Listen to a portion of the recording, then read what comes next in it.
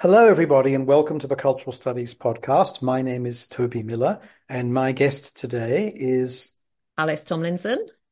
Alice, former roommate from almost a quarter of a century Oh ago, but God, you yeah. you were a wee bairn. I It's was, great yeah, to see my younger you. days.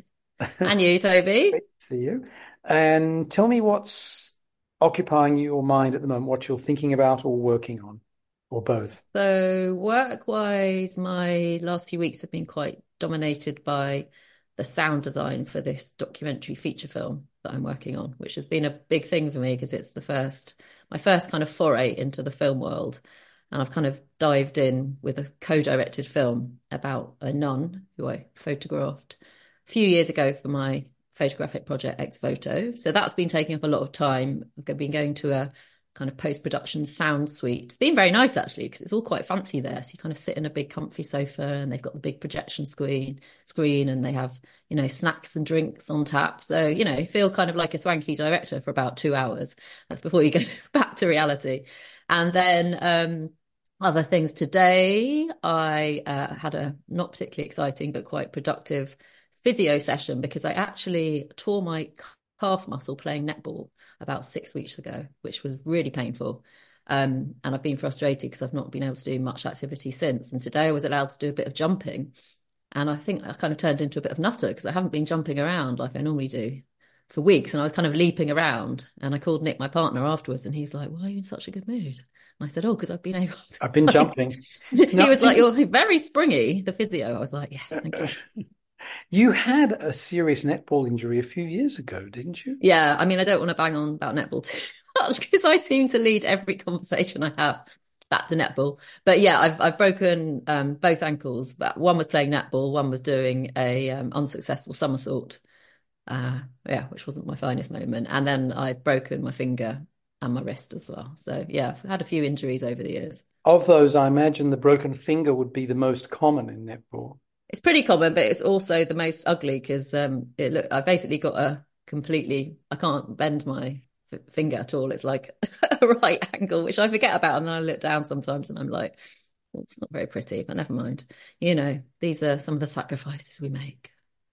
So, getting back to the film, Yeah. you're world-renowned and justly so as a brilliant photographer. What's it like moving to the moving screen, as it were?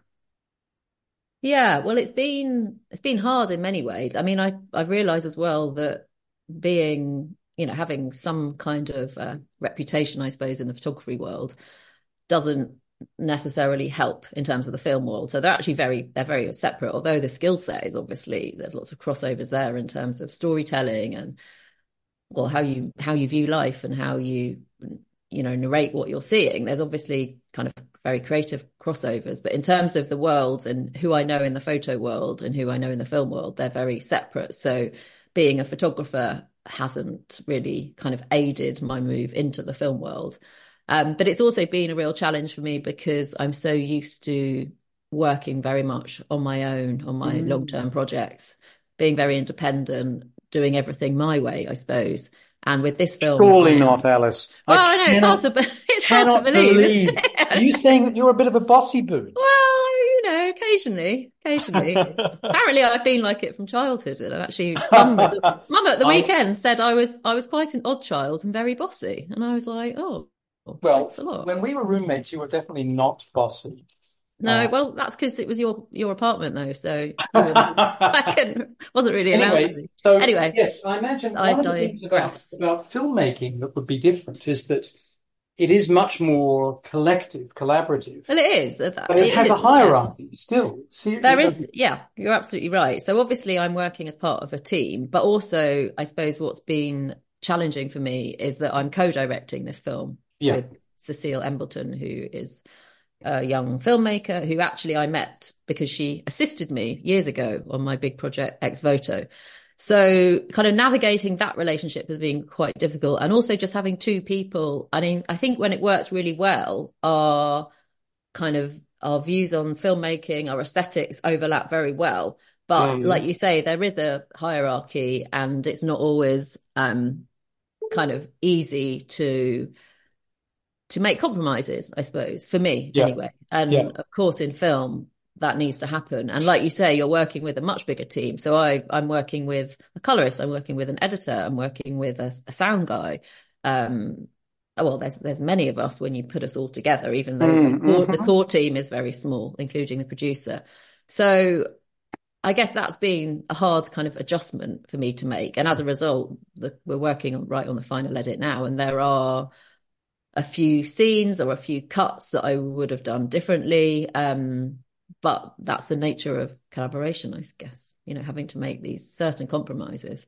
Now, without wanting to engage in spoilers, Yeah. how much can you tell us about this project and how it relates to earlier work of Well, it yours? relates really directly to my major kind of personal project, which was my big first project that I really kind of committed to, in an emotional way, in a financial way, kind of psychologically. Because I've been working as a commercial photographer for many years, and I was beginning to feel a bit kind of tainted about that life, and I wasn't enjoying photography like I used to. So I decided to embark on this big new project and really put everything into a kind of research-based personal project, which was about pilgrimage. And the whole film came out of a photograph I took, which was a portrait of a nun called Vera, who I met when I was working on my project Ex Voto. So really the genesis of the film is a photograph. That was how it was born. That Mm-hmm. was how that relationship was born. And also that's how the aesthetic of that photograph, which was all, well, that whole project was shot on a large format camera, which is an old fashioned plate camera and in black and white. And that aesthetic, although we've shot, we're not shooting on film for the film, definitely that kind of sense of almost purity and simplicity and um, melancholy in some ways has carried into the film. So there's definitely a relationship there that's been continued from photography, from still image into moving image. And it reminds me of some of Frederick Wiseman's Mm. films. Oh, I've had the great privilege of yeah. watching it. I'm a huge fan of Wiseman's and Yeah. knew him a little bit. In the way in which, and in this case, in the case of Wiseman, it's because they're older, but there's a sort of washed out quality that is there that is incredibly powerful, I think. There's You mean something, washed out how it looks or the yeah, characters or how it yeah. looked. Yeah. Yeah, certainly. I mean, yeah, I don't want to give away too much, but obviously the majority of the film, it's in monochrome, and that's how it was kind of born, the aesthetic of the film. So we move through a lot of the film is based in these kind of shadowy, austere corridors of the convent. So basically, the film follows the story of this Orthodox nun called Vera, and she's had a very interesting and quite difficult background. So we're trying to kind of balance us hearing rather about her past and us then being with her in her struggles in the present and then looking towards her future. Yes. So, yeah, I mean, obviously, I mean, Wiseman is an incredible. I think the last film I saw, he did the film about the National Portrait Gallery. He did a I documentary hadn't about seen it. it. Mhm. Yeah, yeah. Um, but I suppose my influence was quite wide. So there were obviously documentary filmmakers who have influenced me over the years, but I was also very influenced by kind of Eastern European filmmakers and like Russian filmmakers like Tarkovsky and Bela Tarr. And more recently, I really loved the film Ida about a young Polish nun, directed by, I think he's called Paweł Kowski. I never know how to pronounce his name. So I've got all these influences as well as the photography influences. But for me, it's funny because I kind of look back on this film and it's been 6 years. So it's felt like this huge kind of journey. Oh, cats appeared. So it's felt like, yeah, it's been a very long process, I suppose. And it's taken a long time as well in the filmmaking process to figure out what is this film about and what are we trying to say. And that's something that I already am aware of in my photographic projects, and I realize that can take many, many years often. But what we've been gifted with this film is an incredible woman and a kind of captivating protagonist. And I think when I first met her, that was what drove me to pursue a film, because I felt almost that I could only tell so much about her life through a still image. And obviously, this being a feature length doc, we've got, 90 minutes to dig deeper. And the longer we spent with her in this convent in Belarus, obviously, the more was uncovered and the more we found out about her life. And then the trust needed to be there, and that took time. So it's been hard at times, but I kind of look back and I think, wow, I can't believe I spent that long in a convent in Belarus, and we've come up with something that, I hope kind of does her incredible life some justice. And is she involved in the post-production or not? So she's not involved in the post-production. You mean the protagonist, Vera? Yes. Yeah. So we've actually been, I mean, there's obviously certain ethics of kind of documentary filmmaking that you need to be aware of, in terms of you're told, not to become too close or emotionally connected with the people you're filming. And she has seen bits as we've gone along, but actually, I think because she does really trust us as directors, she's never pushed us to show her anything. And it was quite recently that I saw her in Dortmund in Germany a couple of months ago, was because we had to record some extra sound. And it was quite a nerve-wracking moment because we showed her the final cut, or the near final cut, for the first time. Yeah. And she'd seen clips, she'd seen bits, and she'd had to do some re-recording of sound. So she had some sense of what we were making, but she hadn't seen it in its entirety. So it did feel like a big deal, and I was quite anxious about it. And actually, she kind of, there were moments where she showed great kind of warmth, where she really laughed. And then at the end, she wasn't emotional, but I think it was very, it's an odd experience seeing your life played out on screen over 90 minutes. And she wasn't that happy with how she was portrayed right at the end, which was something we'd been discussing. So actually, we have made a very, very small adjustment right at the end, which I think it's more of a mirror on actually kind of her future. And it's a little bit more kind of hopeful. So that's really been her only involvement in the creative process. But also there was absolutely no pressure on her side for us to make any changes. She said, I understand if this is how you want the ending to be, then I absolutely accept that and I understand it. But I think also because where she is now, she's in quite a kind of raw place. And when we began filming 6 years ago, she said that felt like a different person to her. So I think in a sense, she's so close to her kind of lived experience in the present that it was very hard for her to see the current struggles, whereas she was able to detach herself more from past difficulties, I suppose.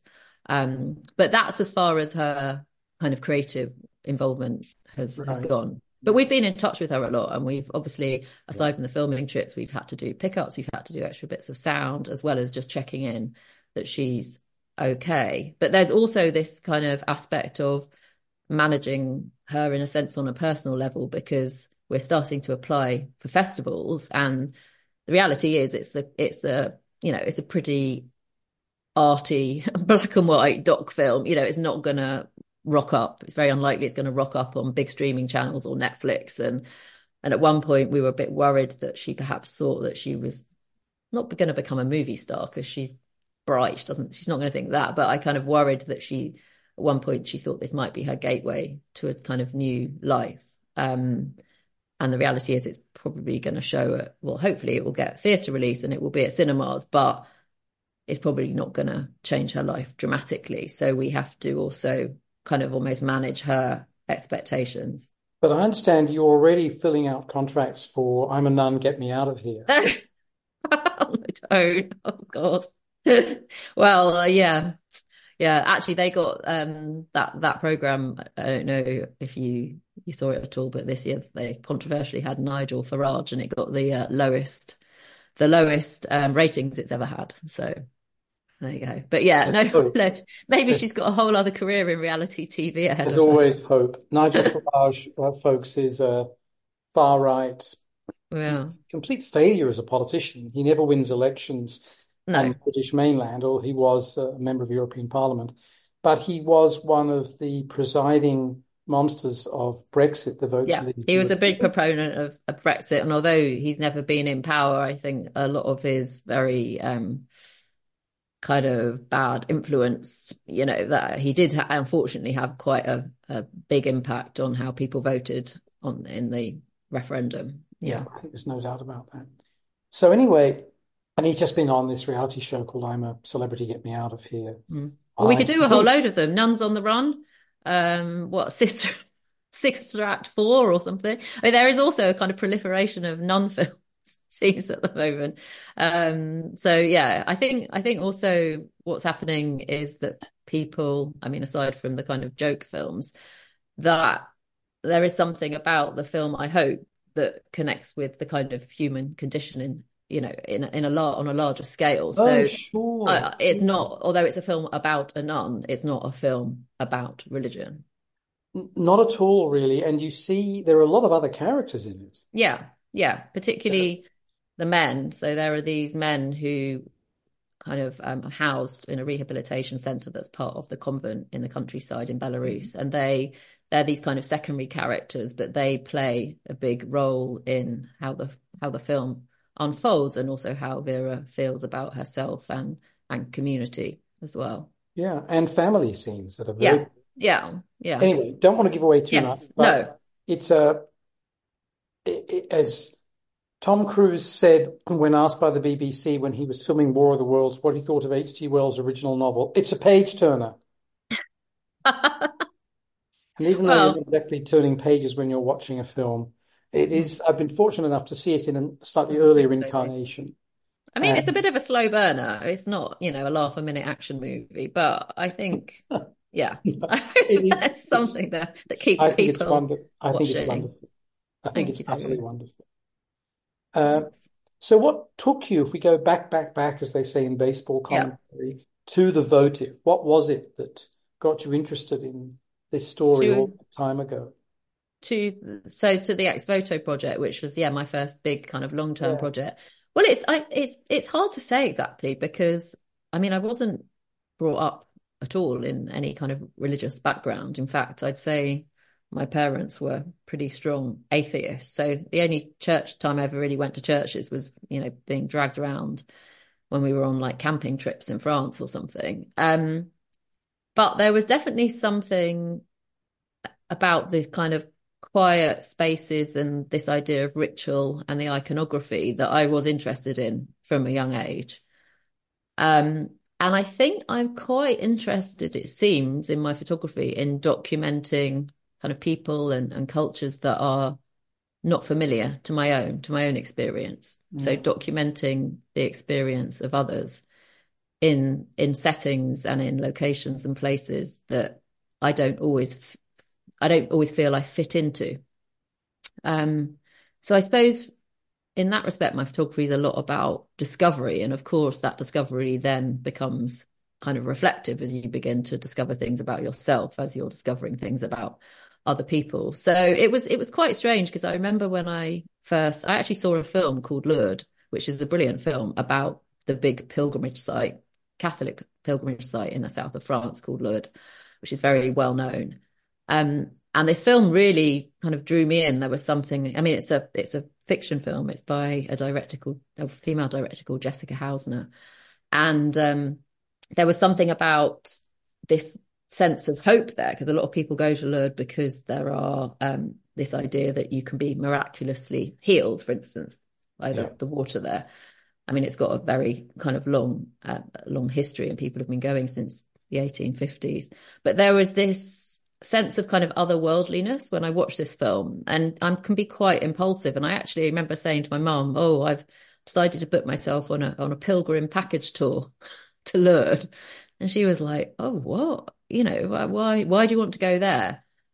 Because one side of Lourdes as well, and one side of the whole pilgrimage experience is this extremely tacky, kind of garish aspect of it. So I kind of turned up there, and it was a bit bizarre because I was staying in this very kind of clinical hotel. It seemed like it was me and thousands of kind of Portuguese grannies. But then you go out and there's Ave Maria playing everywhere, and there's all these shops selling trinkets and, 6 foot kind of glow in the dark statues of Jesus and the Virgin Mary. And it reminded me a bit of Vegas, actually, in a weird kind of way. It's a bit like the kind of Catholic Vegas or Disneyland or something like that. So I really wasn't sure what I was doing there when I first went, and the pictures weren't very good that I took, and I felt like I was an outsider, and I really started thinking, how am I ever going to connect with people in the place here? And also just really questioning, what am I doing here? Was this such a good idea?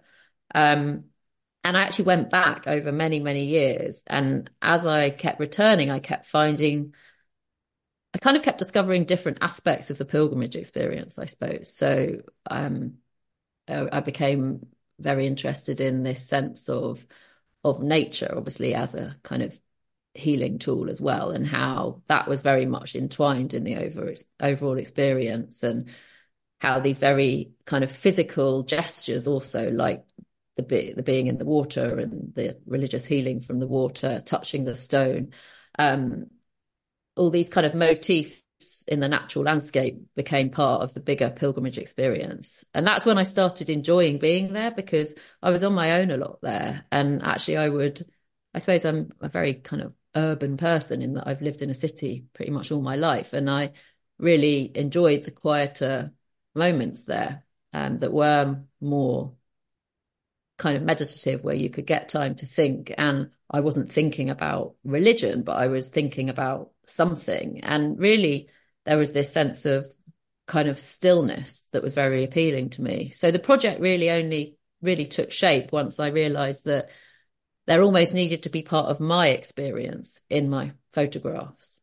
And that's when it felt like a bit of a breakthrough, because I moved from color to black and white. So until I moved into black and white, I'd been photographing, I guess, at kind of more of a distance.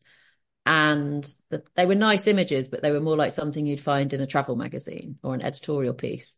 And then once I started actually talking to people, and I also did an MA in anthropology of pilgrimage, that obviously really helped and kind of enriched how I felt about the pilgrimage experience. Everything kind of came together, and I was working in this very slow and considered way.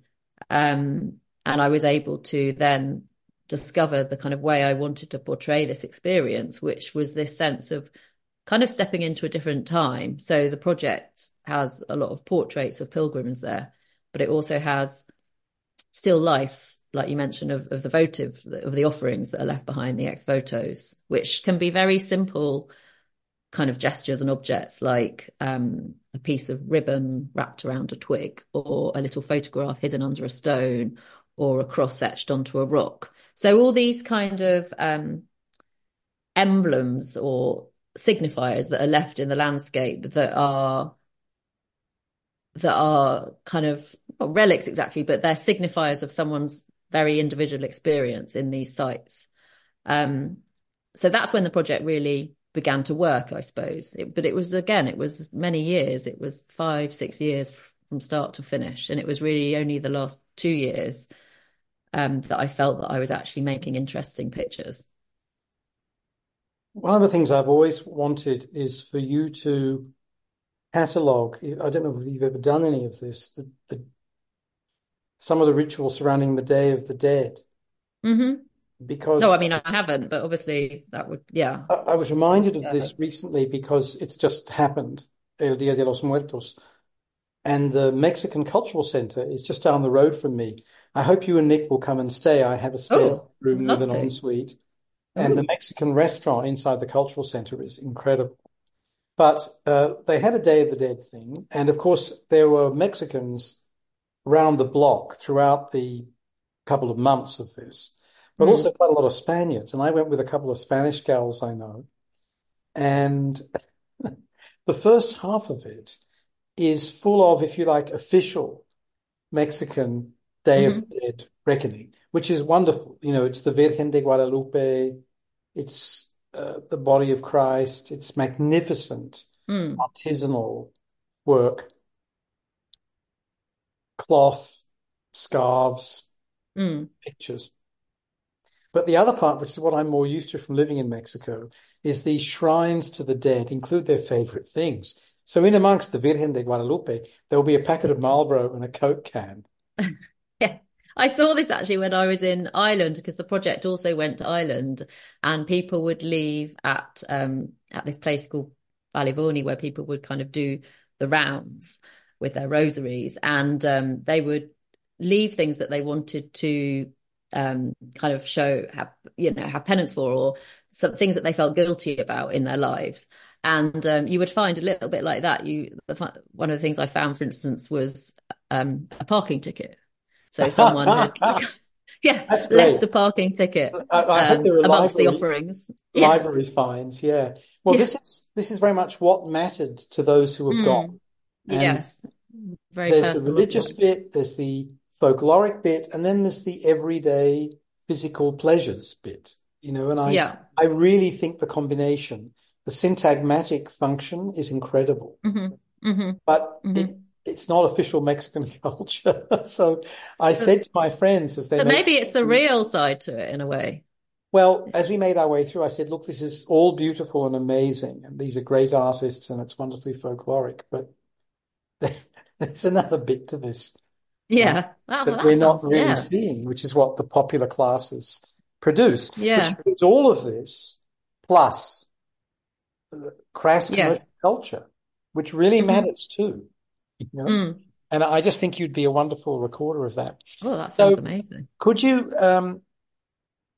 tell us a little bit about the books you've done, Alice? Yeah. Contain some of your work, both of the kind we've just been discussing, but also of other kinds. So I've got three kind of monographs, I suppose, out, which are the three books that just contain my work as opposed to group projects I've worked on. So there was a book of the pilgrimage work called Ex Voto, and that was I suppose, my first kind of proper book, if you like. I'd done a little book before. I don't remember if you have a copy called Following Broadway from when I was living in New York and I walked endlessly the length of Broadway, photographing people along the way. And that was a much smaller kind of project and production. And I suppose Ex Voto, which is published by a publishers called Ghost Books, who are an independent photo book publishers based in London, who produce, very, very beautifully printed books. They published Ex Voto. And then my second book was actually published during the pandemic, and that was self-published, thanks to Nick as well, who did the design. That was called Lost Summer.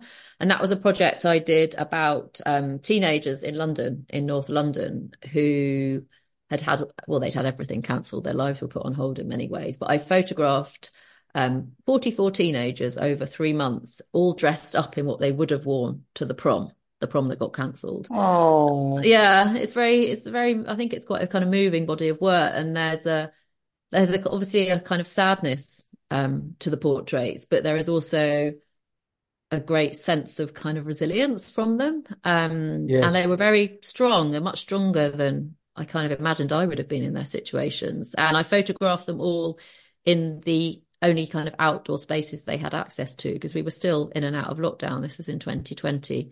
So if they had a garden, I would photograph them in their gardens, and the girls would be often the young girls would be in like kind of beautiful like ball gowns or a dress that their mum had worn, and the boys would be in either kind of slightly oversized suits or kind of tuxedos. If they had a garden, I photographed there. And if they didn't have any outdoor space, I would photograph them in local parks. So the kind of outdoor space became this almost what it was. It was this kind of democratic space, wasn't it, that was used during the lockdowns, and it formed a kind of backdrop. It was almost like a kind of natural studio for the portrait. So that was my second book. And it shows this kind of sense, I think, of the loss, but also the longing of these teenagers to get back to a kind of normal, if you like, life. Mm, And I mm, really love getting to know them all because, I mean, it was in some ways, it's quite a brief encounter, these kind of collaborative portraits that you do, but sure. also they loved being photographed by this camera because they were so used to selfies and mobile kind of photography, that when I turned up with this giant camera on a tripod and then had to put a cloak over my head, and they were really fascinated by the process, which was really lovely to see. And there was a real defiance to how they were dealing with the whole situation. So that was my second book. And then my most recent book that was published last year is called Gli Solani, which is Italian for the islanders. And this is a book that was published. I spent 2 years traveling around Sicily and Sardinia, photographing traditional costumes and masks and rituals in often very small villages on these islands. So some of yes, again, there's this kind of sense of performance, their ritual, they're quite kind of folkloric often in origin. And that involved traveling around on a kind of road trip, I suppose, around these islands and photographing the locals, who often dressed up in these costumes to mark a particular, again, it kind of comes back to a lot of the time the religion, mark a particular day that was significant in the Christian calendar. But other costumes were much more linked to kind of rural life and the land, but also this pull between, good and evil, and kind of who has the power in that relationship. So that, I suppose it's kind of about identity, but also about this cycle of life and the seasons, because a lot of these costumes also, and the masks, have kind of quite deep, pagan connections. And some of them are just absolutely incredible. A lot of the costumes are handmade. They've been passed down by their grandparents, and they're treated as these extremely kind of treasured objects. So I felt very privileged to photograph them. And actually what I was going to do originally was to go for these different days in the calendar, particularly Easter, Settimana Santa, which is Holy Week, when a lot of these costumes are used. And the villagers often dress up in them, and there's also these kind of theatrical elements of dance and singing that are also brought together for these festivities. But because this was kind of at the end of the pandemic, if you like, they were still cancelled, these events. So I ended up going with a brilliant woman she's actually a film producer, but she's a fantastic mix of kind of charm and determination. This Italian woman called Giovanna. And she actually got in touch. I did a kind of wish list of the places I'd like to go to, and she got in touch with them all and organised in advance an itinerary for us to visit each village. So they would kind of greet us at each village. They were very excited that a photographer from the UK was coming. And we would get, wonderfully treated, like coffees and gelato and amazing lunches. And then we would go out and I would photograph them on amongst rocks or on hilltops or by the water. So again, this kind of merging of the landscape and the person that is really important to the identity of these different festivals. So that was my last project. So there's definitely overlapping themes there amongst all of my 3 books. And the last book was also published by Gost.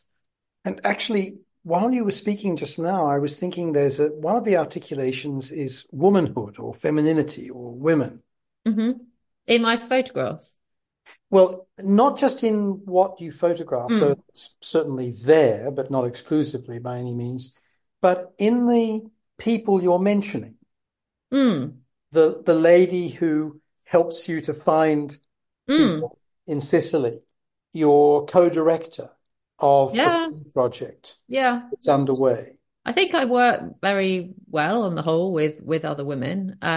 So obviously my subjects are, men and women. And actually in Gli Solani, the islanders, it tended to be mostly young men who kind of took part in these festivities. Okay. Mm-hmm. Yeah, not always, but it was mostly men. And you'd kind of turn up and there'd be a young, 20-year-old shepherd looking quite normal in his kind of loungewear. And then 10 minutes later, he'd emerge with like an antler on his head and a sheep's wearing this huge, like head to toe kind of sheepskin outfit. And they really kind of transformed themselves into these other characters. So it was very much about role playing. But I think in terms of who I work with, I mean, it's difficult. I don't want to generalize, but there is something about the kind of sensibility and sensitivity perhaps of working as a female team that I really that I really enjoy. Mm, mm, Although mm. I've had assistants who have been male and female, so it's certainly not they're not exclusively traits of womanhood or sisterhood. But I do really enjoy, yeah, collaborating with women creatively. But a question about gender, and then no need to Yeah. continue with it. Do you, in terms of gaining access to people's lives, Mm, particularly in the case of the Belarusian nun, but others yeah. too, do you think there's a gendered element to that, to being able to gain the confidence and work with subjects? Is it easier for you, do you think, to get men to open up because you're a woman, or women to open up because you're a woman? In terms of the emotional Mm. element of the interaction between photographer and subject. I mean, I think at times, I mean, my approach is very kind of low key, I mean, I'm very sensitive in terms of how I approach people, in terms of how I depict them. Um, I'm quite quiet in terms of how I work, and I'm not saying you can't be like that as a man, but certainly there are genres of photography, particularly I would say, for instance, street photography, that have been famously dominated by men and male photographers.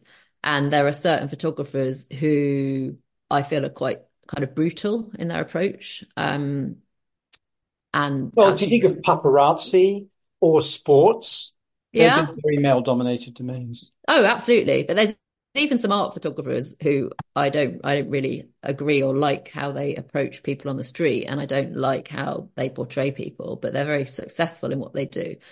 But they're very harsh in terms of how they, yeah, in terms of how they represent people. And I suppose I'm kind of the opposite of that in some ways. But certainly, obviously, working in a convent, I don't think I would have been Able to invited do there, that, yeah. Now, or yeah, as been able to do that. as Hmm. a former roommate, Alice, I'm going to Oh shock no, you by having cheese and cherry you, tomatoes. you serious? Ah, the Yeah, only and thing you I'm used to just, eat in New York. well, I'm just a bit A bit peckish. peckish. It's All an right. hour To go with later your here. glass of wine. I've got the glass of wine. You've seen it already, so sorry. Um, Uh, but on to more serious topics. So, when I lived in Mexico City, the first time I lived in the street, a cul-de-sac street with a nunnery in it. okay. And now I live around the corner from a nunnery, which is also a childcare center. Okay. But both these places were walled enclaves Mm, and very different context. Obviously, Mexico City, Madrid, and yet things with lots in common too. And there was an extraordinary invisibility to the nuns, even though they went out and bought things and did things mm, yeah. in both cases. And in the case of the nunnery around the corner from where I am now, because there are children there for childcare, you see normally moms coming to pick them up or drop them off, and little people occasionally being waved to or cuddled by the nuns. Mm. But there's a, a really concrete invisibility to them for me. Yeah, I think it's really interesting because I feel that in some ways there's a really kind of strong status that comes with being a Mm. nun. So you're very visible because of what you wear, obviously. So you stand out in public. And when I first went to the convent outside of Minsk, it's not, yeah, they're not cloistered nuns. So they, like you say, they kind of go out in public. And first time I kind of went out with Vera. First of all, I was surprised she could drive. She was allowed to drive, although actually her obedience, as they call it, not obedience, sorry, that privilege got revoked because she got done speeding, so Mother Superior banned her from driving. But when we first went out in the car, she was like whizzing along the highway with Motorhead like blaring out. She's really into like Motorhead and Led Zeppelin. Um, and I was just like, this is not how I imagined nuns to live their lives. So I had this very kind of preconceived idea of what a nun's life is. Um, and I think because she is wouldn't say she's a show off, but she's quite a dramatic character, and she enjoys, when part of her, well, it wasn't an appeal of being a nun, but part of her did definitely enjoy that sense of getting attention in public. So actually, she wasn't kind of scurrying around as this kind of phantom or invisible figure. She was very, I think she wore it with pride, and she wanted to be noticed, actually. And I think that's her personality type. She likes being noticed. Other nuns I met in the convent would be more much more low key, much kind of quieter figures. They go around their business, I suppose. But there was also obviously a very strong kind of hierarchy in the convent. So a hierarchy in terms of power and status, but also in terms of personality types. So when we used to eat every day in the dining room with them, and there would be certain nuns who always like wanted to do the readings or would hog the prayer book, and then there would be other nuns who would just sit in the corner, maybe praying on their own and not really wanting to be part of anything larger. But I soon realized that it's actually a pretty radical lifestyle, being a nun. It's a lifestyle of extremes. It's a lifestyle of obviously kind of deep devotion. But you've got to be really strong and dedicated. It's not an easy lifestyle in any way. No, absolutely. Moving on to one of the things that is a major recognition of your artistry, and that's the Sony Award, which is the equivalent of winning an Oscar. Well, I'm not sure about that, but anyway, it's nice to think of it in that way. Can you tell us about the Sony Award and winning, Yeah, what it meant to you and what you... yeah.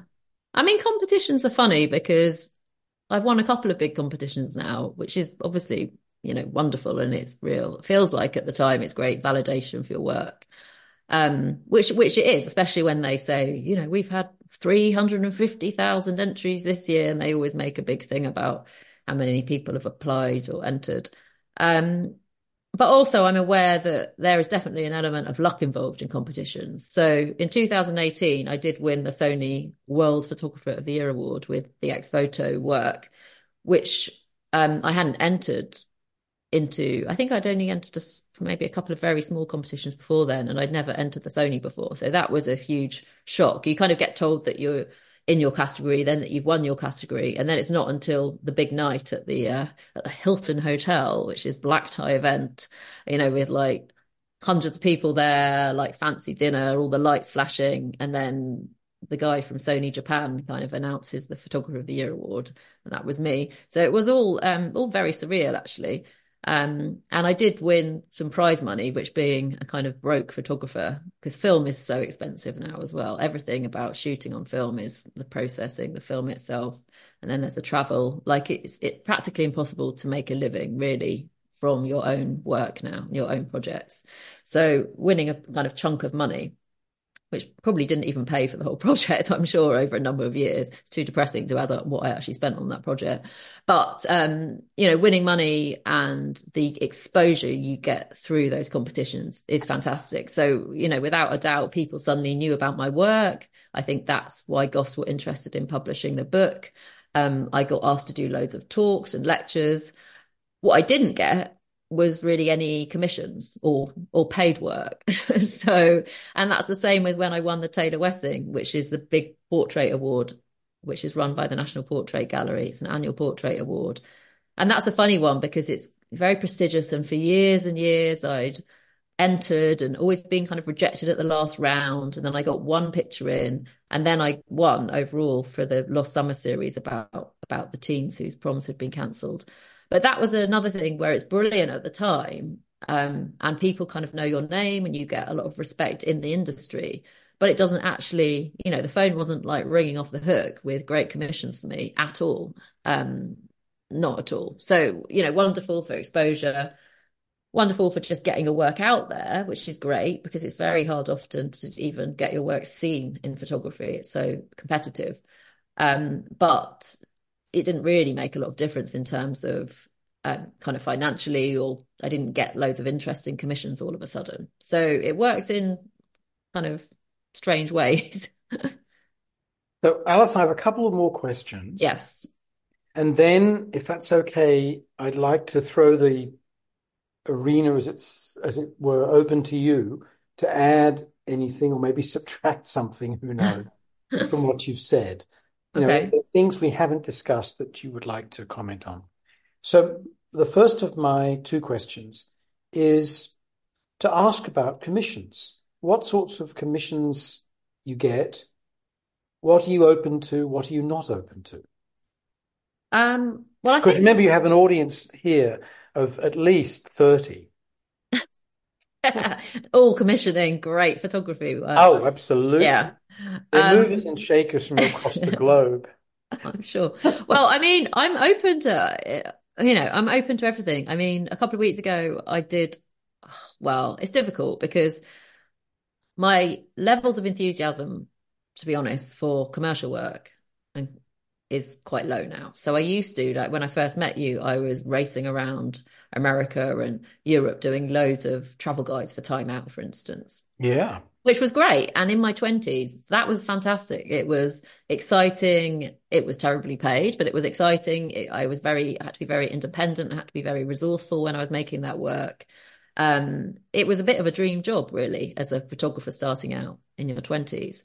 Now, there's hardly any travel guides produced, not books anyway. You can get everything you need online. So this is a big problem in the photography industry, that the big stories aren't being commissioned anymore in the Sunday supplements, for instance. Advertising budgets have been cut massively. So I'd say there are a small number of advertising photographers who remain extremely successful, but the big jobs all go to a kind of small group of people.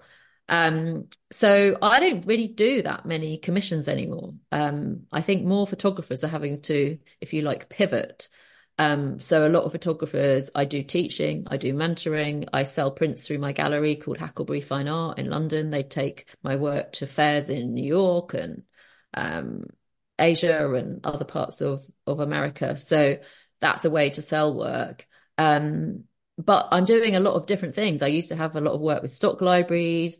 They're kind of fading out a bit now. So it's about having to kind of not adjust your skill set, but look for different ways of making a living because it's becoming increasingly hard.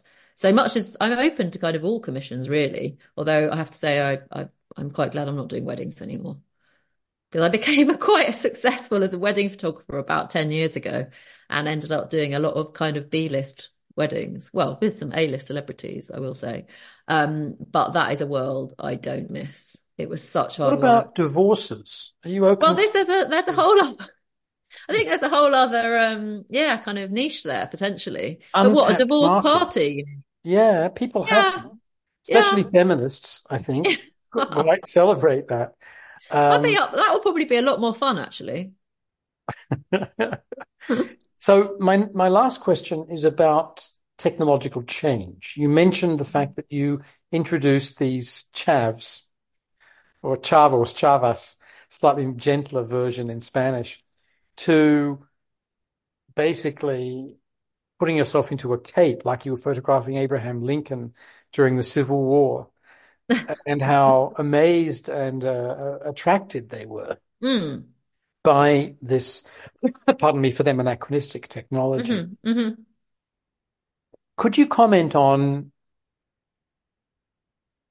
whether there are pluses or minuses with the digital? Hmm.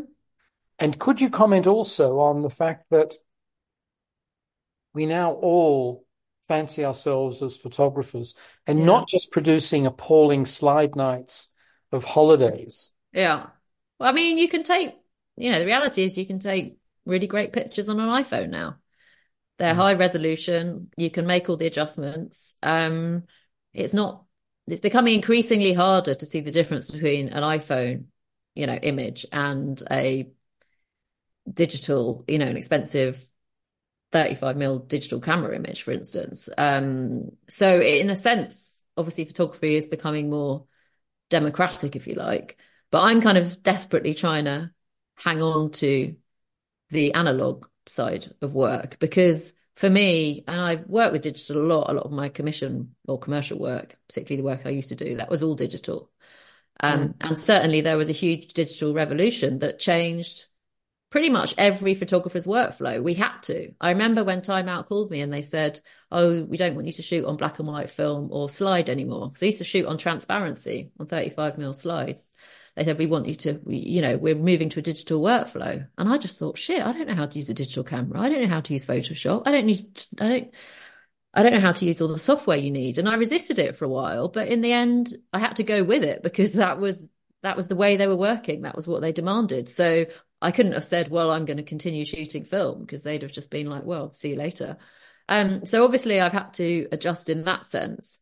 And there are great pluses about people who perhaps don't have great knowledge of photography, or in some ways skills, but it's opened up photography, certainly. But of course, now we've got the problems of AI coming along, and how's that going to affect the industry? And photojournalists, are photojournalists, is there still truth in their work? Not if they're creating images on AI. I mean, it's becoming very complicated. I mean, for me, I'm old school, and there is nothing for me that matches the excitement and anticipation of developing film or being in the darkroom, and that alchemy and that magic that comes with that.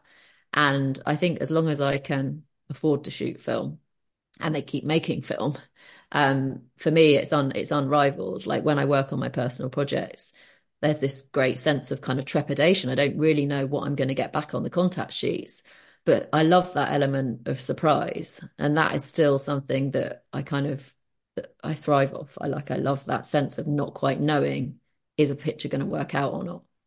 But when you look, for example, at the magnificent background behind me, Oh, it's you beautiful. see Yeah. that's the Beautiful work of an seascape. artist, be Yeah. it digital or analogic, right?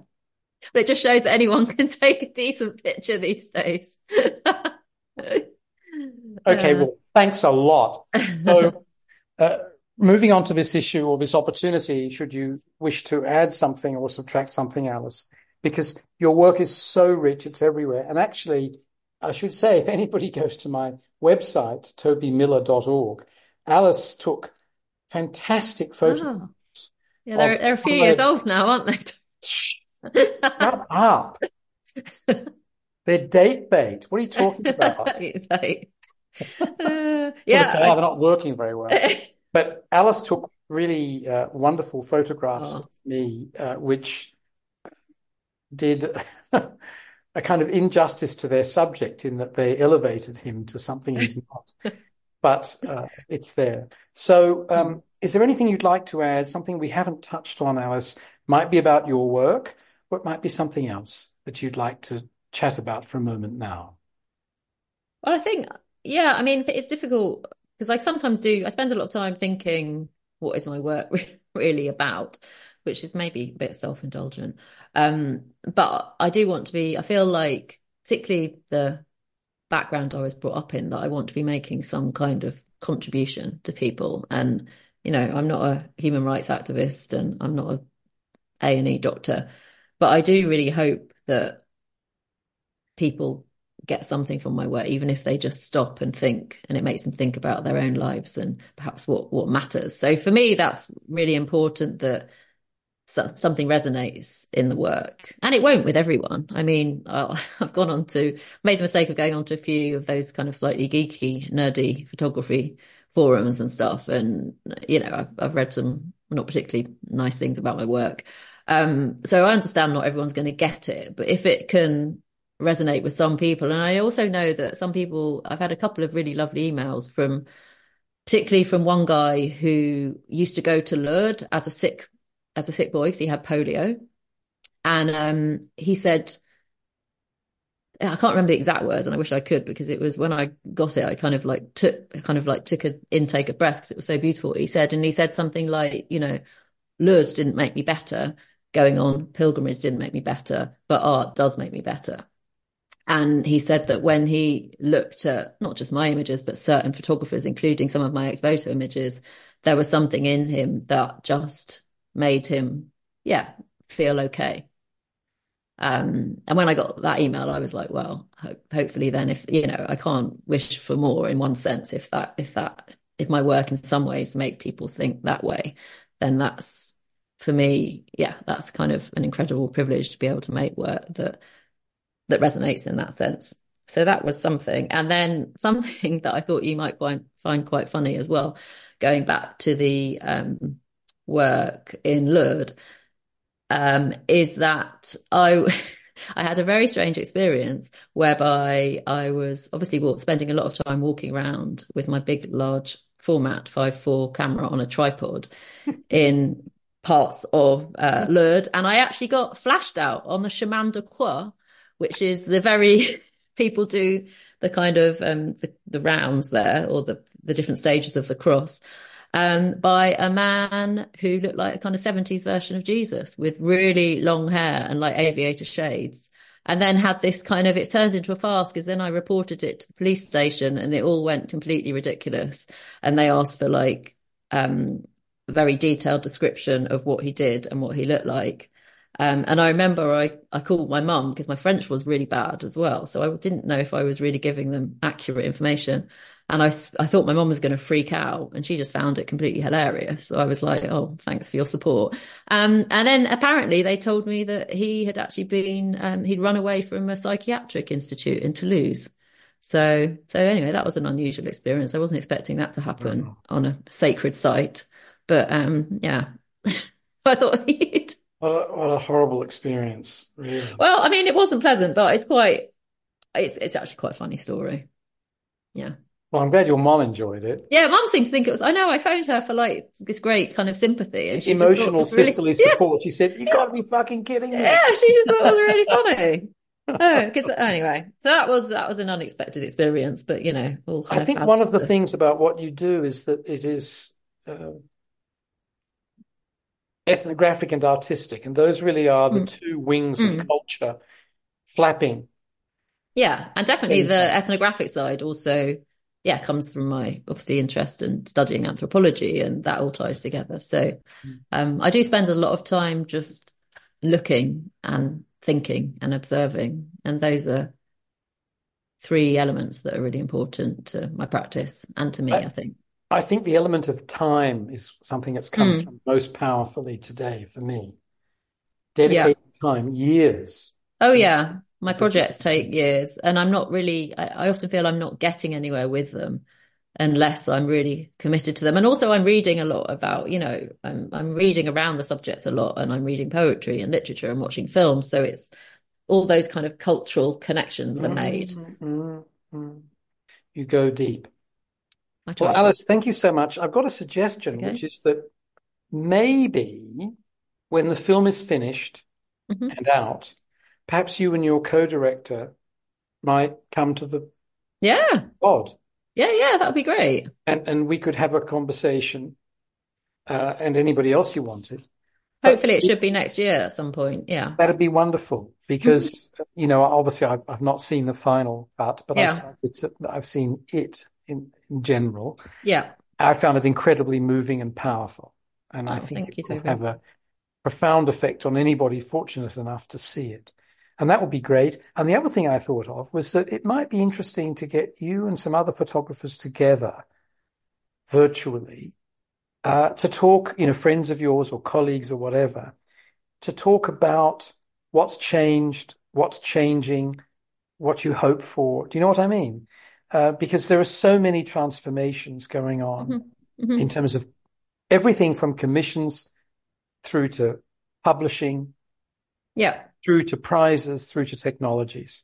Well, I'm in a kind of collective of five female photographers, a kind of unofficial collective, and they all make really incredible and interesting work. So that could be good. Well, if you don't mind having a 65-year-old interloper into your gal pal. I think they'd allow it. As long as it's just on Zoom, Yeah, I'll have to run it by them and give them a bit of warning. Right. But you could tell them that, you're my old roommate. Okay. You know how to control my moods. But seriously, that would be great. So please bear that in mind. And I deeply appreciate speaking to you. It's always, apart from anything else, fun speaking to you because you're a friend from over many, many, many years, many different contexts. Yeah. But also because your work is so profound. It's so moving. And, it's got nothing on the backdrop that I took the photo No, obviously, originally, yeah. but starting from a high point, it's pretty impressive. It's seriously Oh, brilliant work.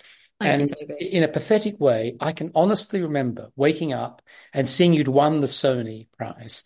And I think I wrote to you and said congratulations. Oh, But I actually felt pride, even from oh, just a friend. that's I felt that really sweet. Thank it you. really, cast its luster onto me, just as somebody who admires your work and cares for you and has learned Oh, much from you. So thank you very much, Alys. oh, I really thank you, appreciate Toby. it. That's kind. Thank you for having me.